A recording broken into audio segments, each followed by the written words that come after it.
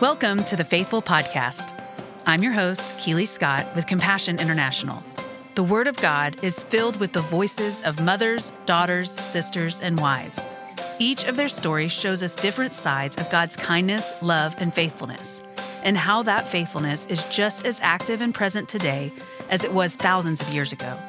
The Faithful Project is a gathering of female poets, songwriters, authors, and storytellers, creating a space for them to dive into the stories of the ancient and mysterious women of the Word, and to learn and share about their own stories in the process. We are so glad you've joined us today as we speak of what we've seen.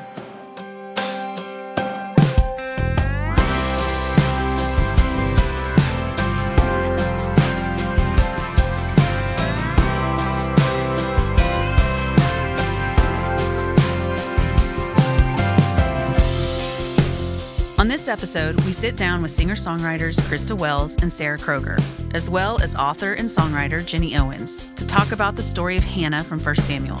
They discuss the challenges of failing the standards set by society, praying with an open voice, and what it means to be honest with God. Sarah reminds us not to worry. Nothing you can say will shock him. Let's jump in. I'm Christa Wells, and I'm a singer-songwriter in Nashville, Tennessee. Hi, Christa. Awesome. Hi, Ginny. Hi. Okay. So I guess I'll go then. I'm Ginny Owens, and I was so excited to be one of the writers on this album, and very, very fun stuff. Mm-hmm. And I'm Sarah Kroger, and I am also a singer-songwriter living in Nashville, Tennessee, and excited to be on this project as well. Yeah. So special. And we're talking about Hannah. So Christa, since you have the printout of the scripture, do you want to paraphrase or? Yeah, I'll give the very short version. That's a good idea. And then you guys jump in with, key points that stuck out to you that maybe I didn't include. So the gist of it is Hannah was one of two wives married to Elkanah. And she had her husband's love, but she was not able to bear children. Mm-hmm. And probably I'm assuming from the story that because she had his love and affection, the other wife experienced a lot of jealousy towards her and was harsh towards her. And so she was living in this day-to-day tension, relational tension with the other wife, but she also just had a deep longing of her own to bear a child for her husband. And so she goes to pray at the temple, and Eli, the priest there, overhears her weeping and talking. It says her lips were moving, but her voice was not heard. And to the priest, she appeared to be drunk. And so he chastises her for her drunkenness, and she says, "Listen, I'm not drunk. Please don't misunderstand. I am a woman with deep grief and anguish, and I'm praying and I'm asking God to meet me in this." And Eli says, "Oh, okay, go in peace, and may God grant you what you've asked for."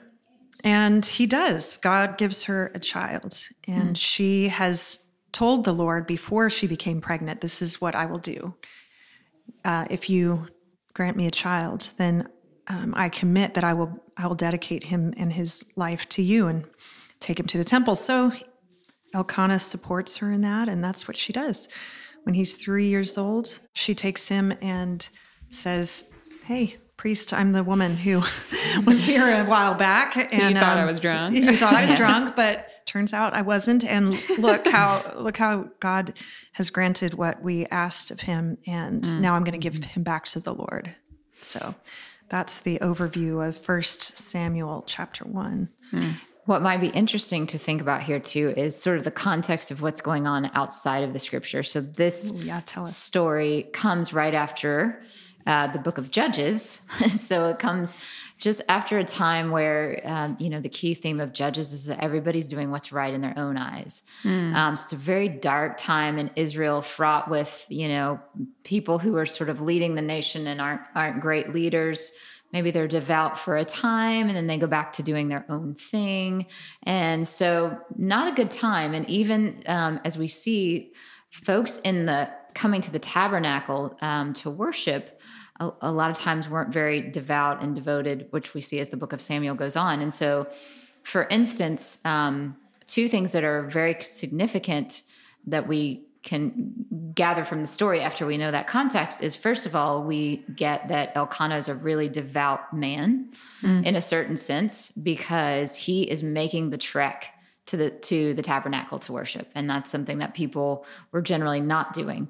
And we also get the fact that people are not generally doing that because of how Eli, the priest, thinks that this woman is drunk. So he's not used to actually seeing people pray and do what they're supposed to do.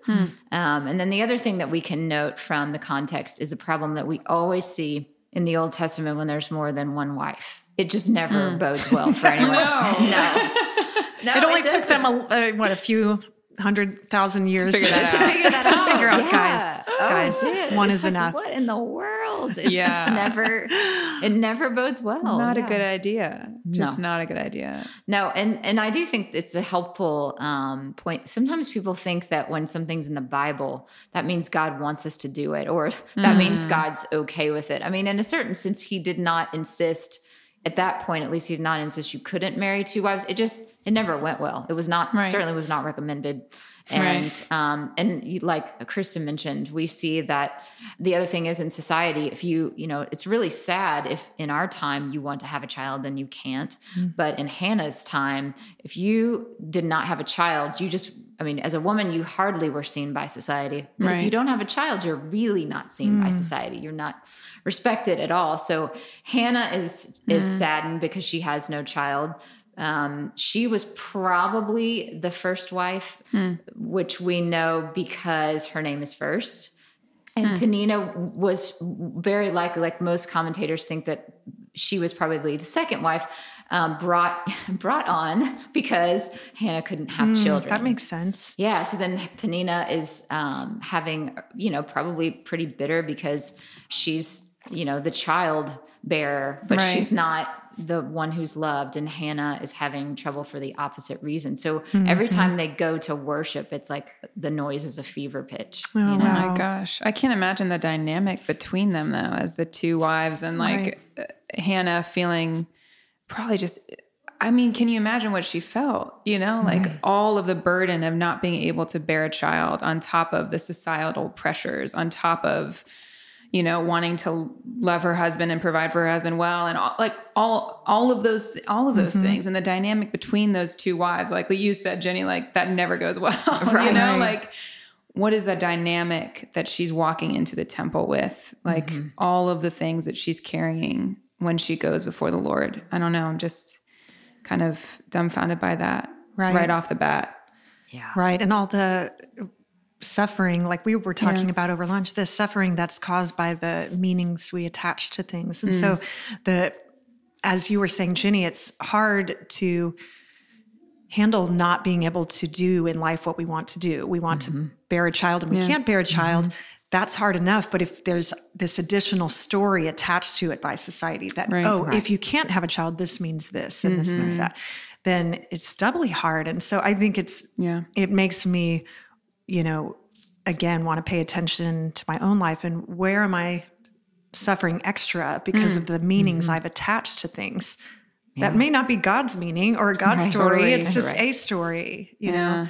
Right. Or what's even preventing us from, like in a sense, there's a wall between Hannah and God. She can't worship. She can't go to him because all these things, this noise is so loud. It's so heavy on her heart. And so like, I agree. I think of like what you're saying, like what suffering have I attached, or even just what noise is just sort of drowning the voice of God out in my life, Yeah. But the prayer part is so cool, right? Because she goes in, and I wish I could do this in prayer all the time. She's so honest, first of all, with her desire. And I don't know about you guys, I would love to hear this, but like I have had many seasons in my life where I've prayed polite prayers and they just drive a wall between me and God, kind of like I don't really go to him with whatever is just, gripping me.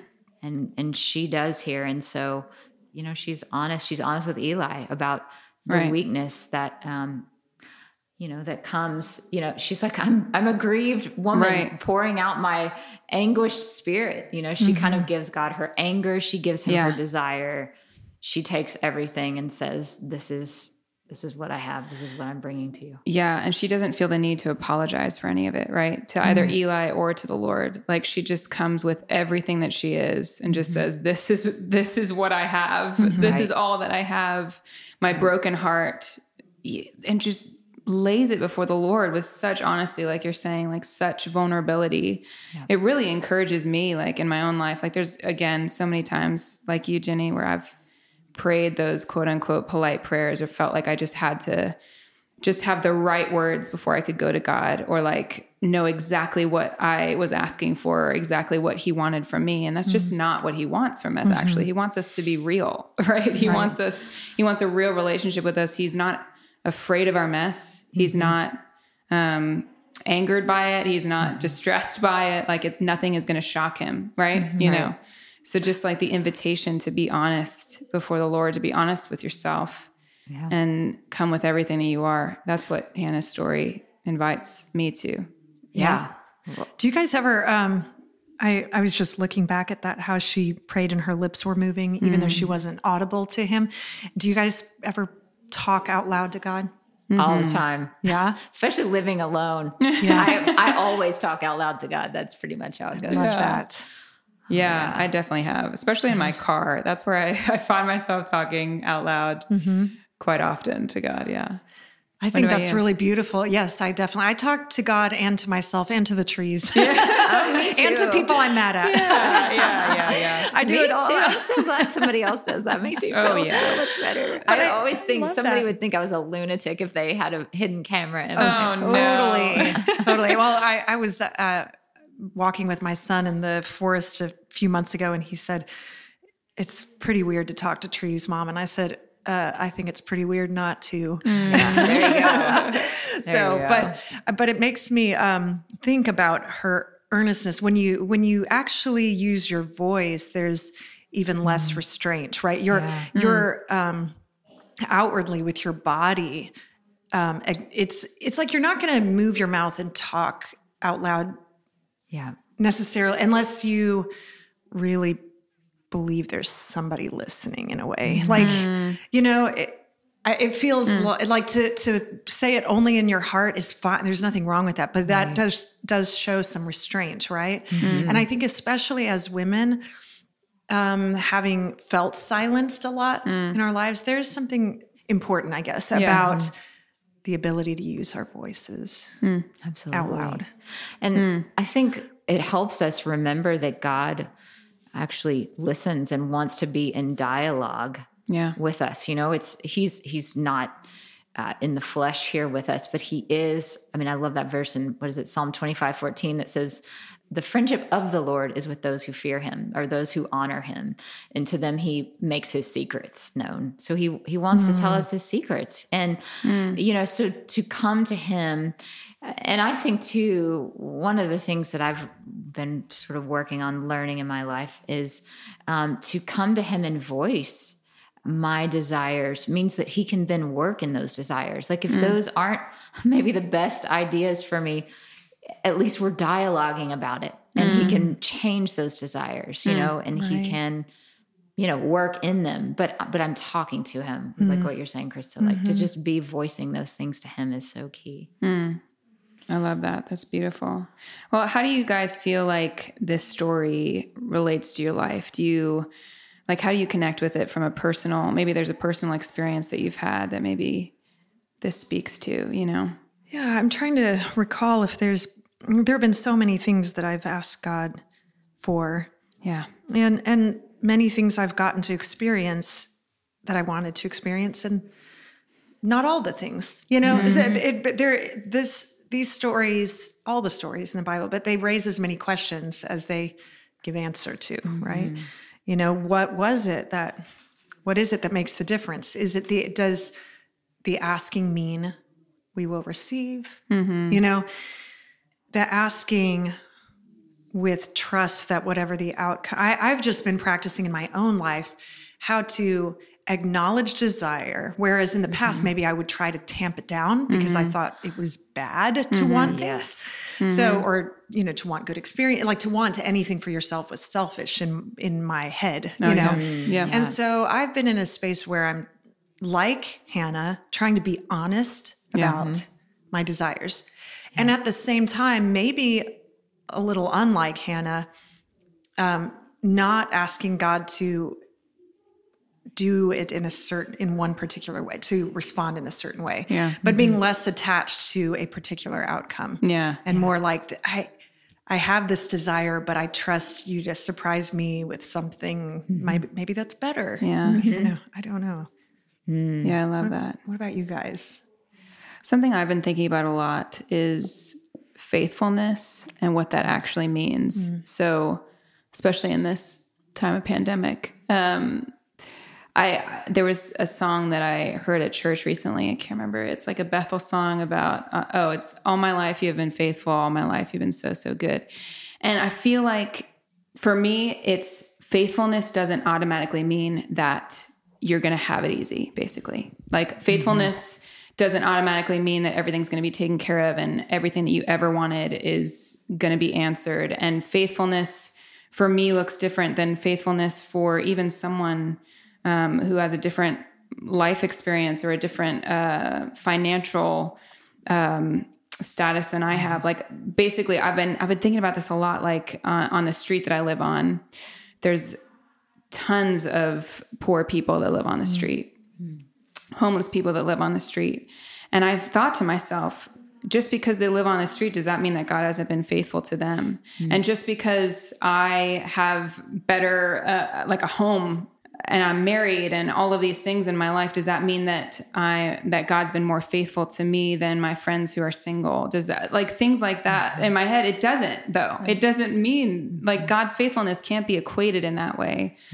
Can't be counted, I guess, in that way. And so I've just been really like struggling through that and thinking through that. Like, what does faithfulness actually mean? I don't have an answer for it. It's been a question that I've been asking myself because I think I've too often thought that faithfulness equated everything's going to be taken care of. Right. You know? Well, you know what's so interesting in this story that I think dovetails with that perfectly is what we see is that Hannah's prayer, Hannah's dialogue with God, Hannah's pouring out to God, in that she receives something. She gains a deep sense of his strength because she sings about it and his faithfulness. Because what we're told is that she comes away and she eats. Right. And that she's peaceful. And that she has a kid. She has a child. And she, kid, so slang. She has a child. She brings him to the temple as she promised. Or to the tabernacle as she promised. And so then what? She's in her same position again. She does eventually have some kids, but she's again in the tabernacle worshiping with Penina and Elkanah and no child. Right. Because she's left her child there. And yet somehow God's faithfulness is sticking in her heart. And I mean, and that's one of the things I think so beautiful, because I've actually been wrestling a lot, just even with all we've gone through this year with thinking about God's faithfulness. And I think that's one of the reasons that in the Old Testament and in the New Testament, we hear about the beauty of the blessed are the poor in spirit, or blessed are the meek, blessed are the humble, because in a certain sense, when you are in need, I think, at least my experience has been with people I've known, when you are in need, you have a much easier time receiving God's faithfulness. You're sort of eager for it, I think, in a certain sense. You understand it. You understand kind of how life works and that everyone doesn't get the same and that people's circumstances change. So I think in some beautiful ways, God endows the poor with a certain spirit of wisdom that we don't all get to have. It's kind of like every one of us with our own life challenges and personal experiences, God allows some certain insight that others don't have, into his faithfulness. Yeah. And that is so many good points in there. And when you said how she returned to being childless, in effect, I was thinking, isn't that wonderful to think about, though, that what she was really after was to be seen by God, to be heard by God. We want the connection, and the child had a story attached to it. Having a child had meaning attached to it. And so not having a child in that, for her, in her experience, felt like abandonment, felt like being overlooked. She says, please don't forget your servant, right? And so he shows her, you are not forgotten, you are seen. And even though I'm sure she loved and adored her son, it was probably heartbreaking to release him for her personally. But what her deepest heart's desire was to be seen and connected with God. And that's what she was really asking for, and that's what she really got. So it also brings into question the whole idea of what is a blessing, because it's really, there's not a static thing that is always a blessing or always a curse. No circumstance, no tangible object is always a blessing. Wealth can be a curse, or it can be a blessing, right? I myself have had lots of money. I have had no money. I've experienced both sides of that, and there was blessing in both. And so I think really that's a beautiful aspect of that. I'm glad you brought up that her pain started to be relieved the moment she connected with God in the temple. Went away, ate something, no longer downcast. That was before she was pregnant. Right.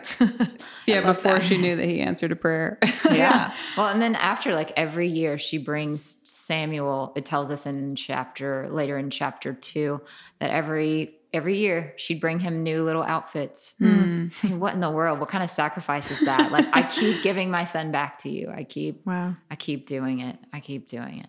It's like, the persistence of that, the obedience of it, the surrender.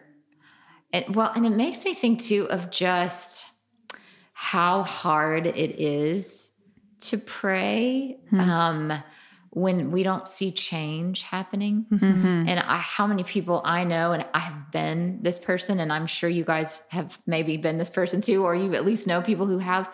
You just, like we were talking about earlier, polite prayers, you give up on praying. You kind of say, hey, God, thanks for the day. Goodbye. Or maybe you just, you say nothing. Goodbye.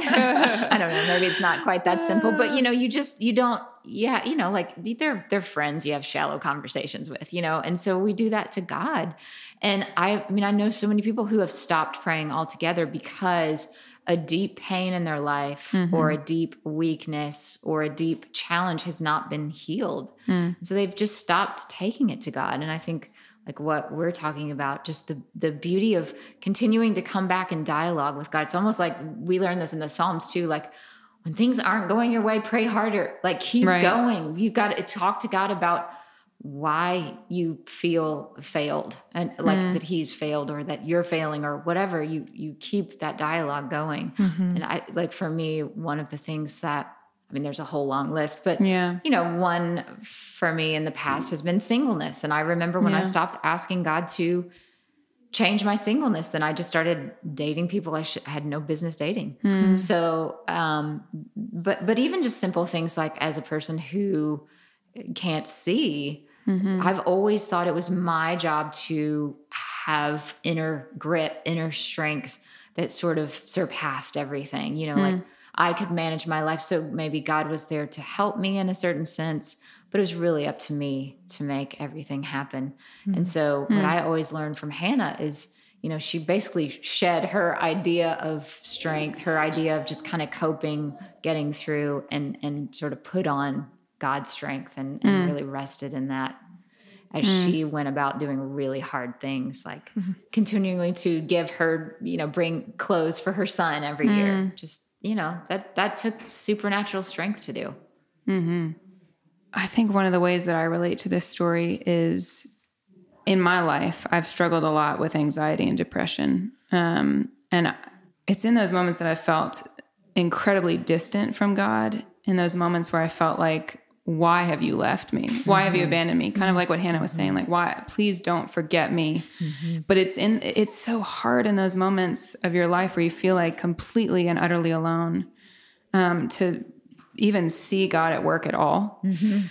But looking back on those moments now, being in a place where I'm not struggling with it, at least at the moment, I literally can see how God's hand was all over it, all over my life in those moments, how God was truly close to my brokenheartedness, like how it says in the Psalms, God is close to the brokenhearted, and how his hand was all over my story, how he was guiding me to people that I needed to get healing from or guidance from, how he was with me closer than my breath in those moments, like closer than he's ever been.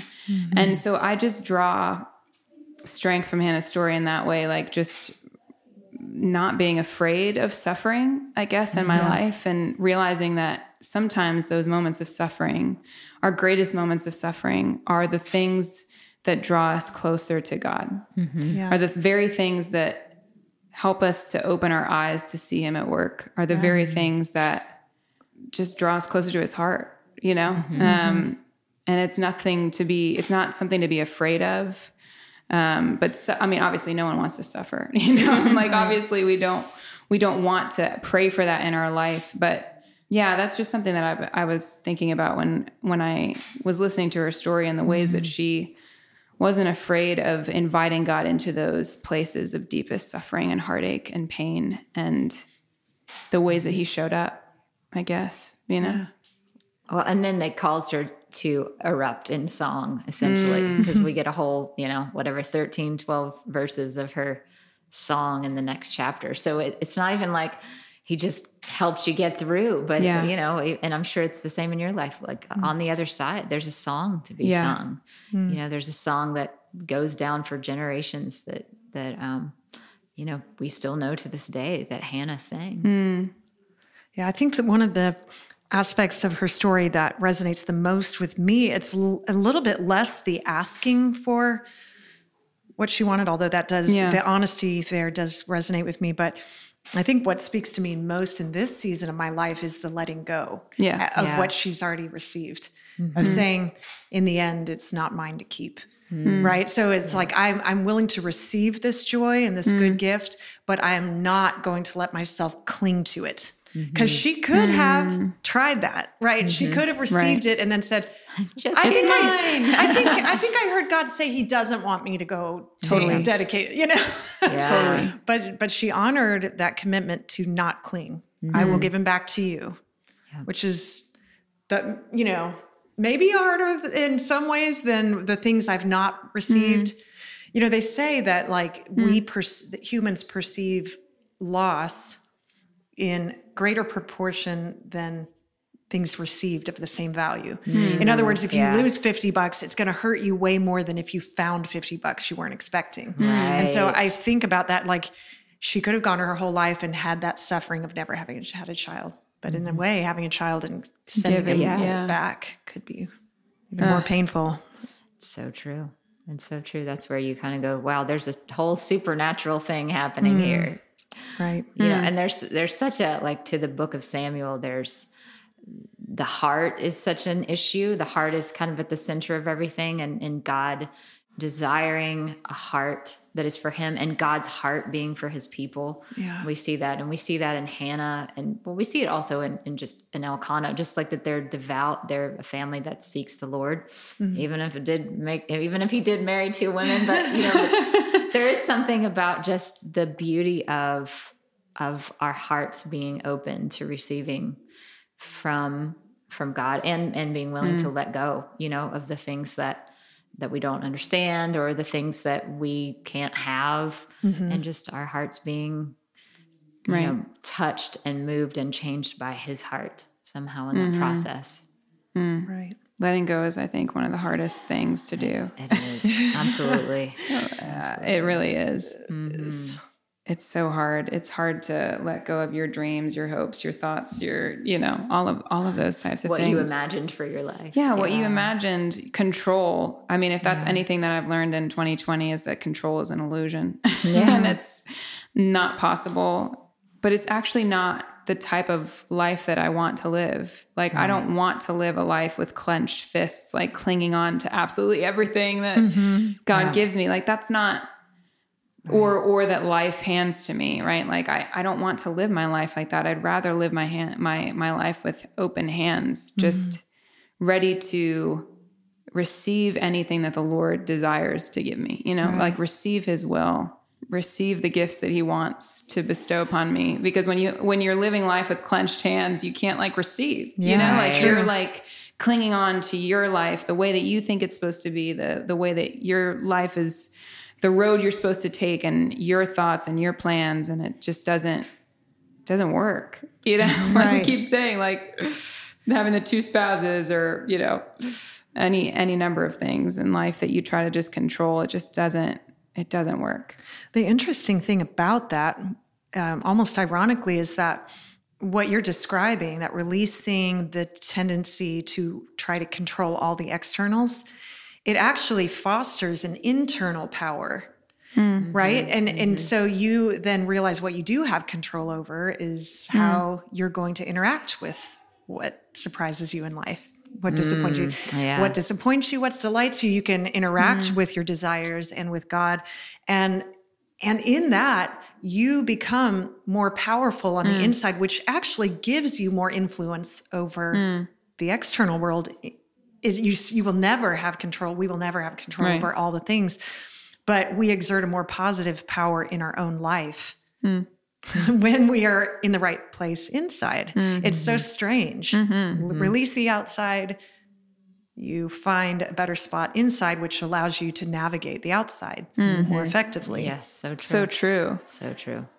That's been a big 2020 lesson for me, I think. You know, it's just going, what do I have? Because it hasn't resonated with me either, the idea of you can totally create your whole world. You can totally create. That doesn't resonate, but neither does you control nothing. It's I can't control all the things out there. Right. No. But I've realized how much, especially when I went through my divorce several years ago, how much my internal world was victim, despair, fear. And that continued to create havoc outside of me because I was operating out of fear and reactivity. I had terrible car problems, backing doing stupid, reckless things that were always in moments where I was feeling panicky because of the lack of control that I had outside. And then I created this spin cycle of chaos.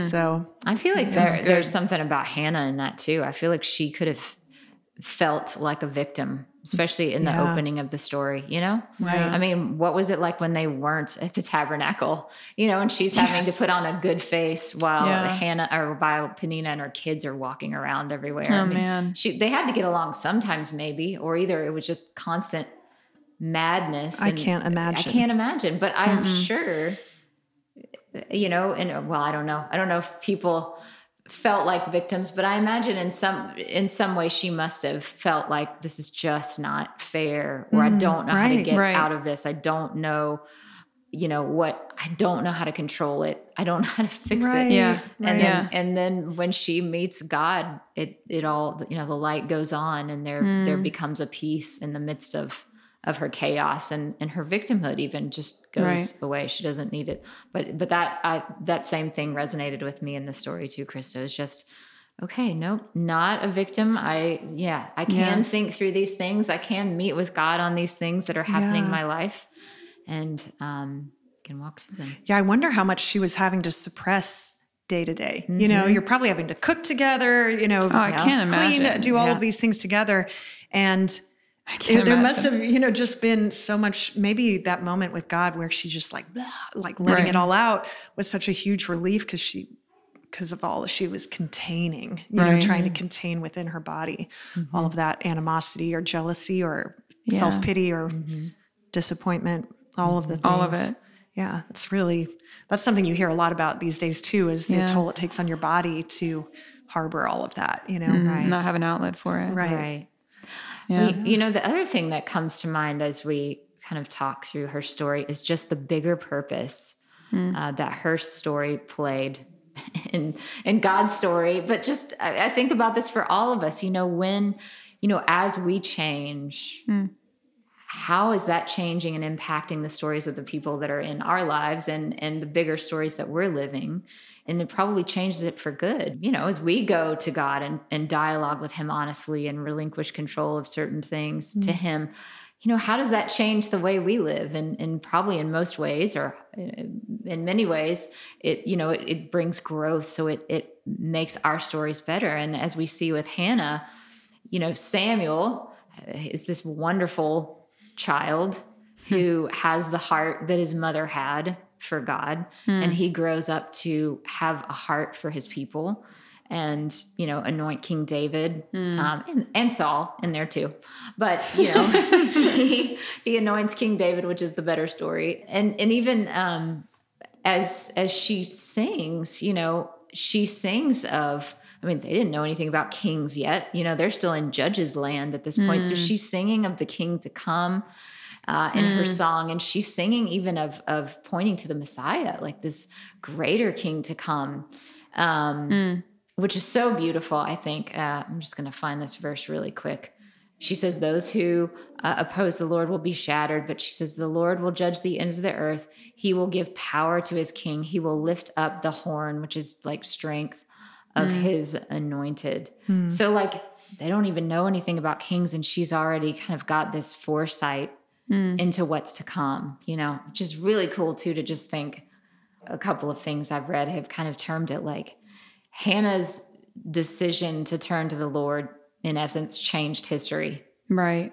Because of her desire to be involved in God's greater story. Yeah. It just, for me, it reminds me like that you and I are each part of a greater story, and that we're seen, right? Like, I feel like it's so easy sometimes to just get caught up in this idea that God is so grandiose and out there, and just he created the stars and the universe and the world around us, and how could he think of me? But he does, like not only does he think of us, he writes our story, he creates our story, he's orchestrating our lives, he's working for our good, even when we aren't, even when we're, like lost and afraid and feeling like we're, again, forgotten, abandoned, passed over.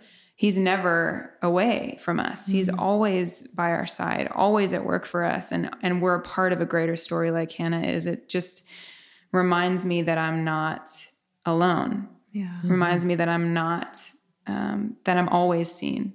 Yeah. Absolutely. We're never far from his sight. Yeah, I think that one of the probably most pervasive and the most kind of sneaky, subtle lies we can believe is that, we're not seen, we're not known. What we do today doesn't matter. Yeah. So not true. Right. So not true. Like I like to think that of people as being, and everything on the planet as being expressions of God himself, right? Yeah. And those books that were popular a while back, maybe they still are, for little kids, where it's like the other side of the story. You would read about like Snow White, and then you read about the Wicked Witch or whatever, But I think it would be so beautiful if we could hear this story narrated from God's side. Like how delighted was God when she came and was talking to him. Right. Yeah. And what did he hear her say? And how did he light up? Because I believe strongly that God is creativity. God is a generator, right, of life and beauty. And that, when you're talking about that we are seen and we're seen and we're cherished, and even beyond that, like he wants to create stuff with us. Yeah. And he wanted to create another human with Hannah. He wanted that privilege and joy of creating life with her. And it just must have been such a beautiful moment, a beautiful dance that the two of them had, when she brings Samuel back and he smiles and claps. Probably he's like, I love that we're doing this together. Yes. Yes. I love that. Good nourishing words to kind of just think about again and again. Yeah.